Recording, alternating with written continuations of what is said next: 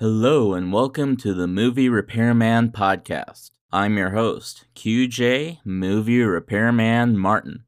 So what's this mysterious new podcast going to be about?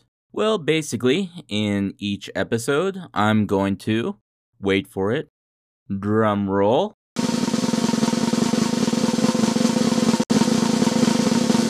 repair a movie. Unexpected, right?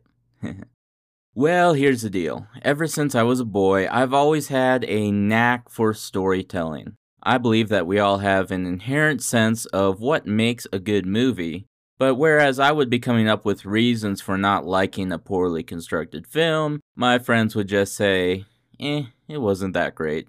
However, there's a problem that comes with not being able to quantify your thoughts on a movie, and it's a problem that's been growing as sites like Rotten Tomatoes and IMDb have become more well known, and opinion videos on YouTube have become more and more widespread. Tell me if you've heard this before. Shut up and enjoy it for what it is. It's supposed to be a fun movie. Let's see you do better. Ugh, you're just a hater. I bet Disney paid you to trash this movie. I can't believe Rotten Tomatoes gave this film a lower score than insert title here. That's right, in an age where the arts should be flourishing due to free, instantaneous, worldwide communication, there are more people actively trashing constructive criticism than there are people who know the difference between the words critique and criticize. And that is why I started the How to Fix Cinema YouTube channel. My goal was to show that movie critics like myself are capable of more than just pointing out flaws. If we had the resources, we could fix them too, and fulfill the potential of all these great films. Unfortunately, editing down 2 hours of a movie for every single one of my uploads takes a ridiculous amount of time. But editing audio alone is a lot easier. You could even say it's super easy, barely an inconvenience. And thus, this podcast was born.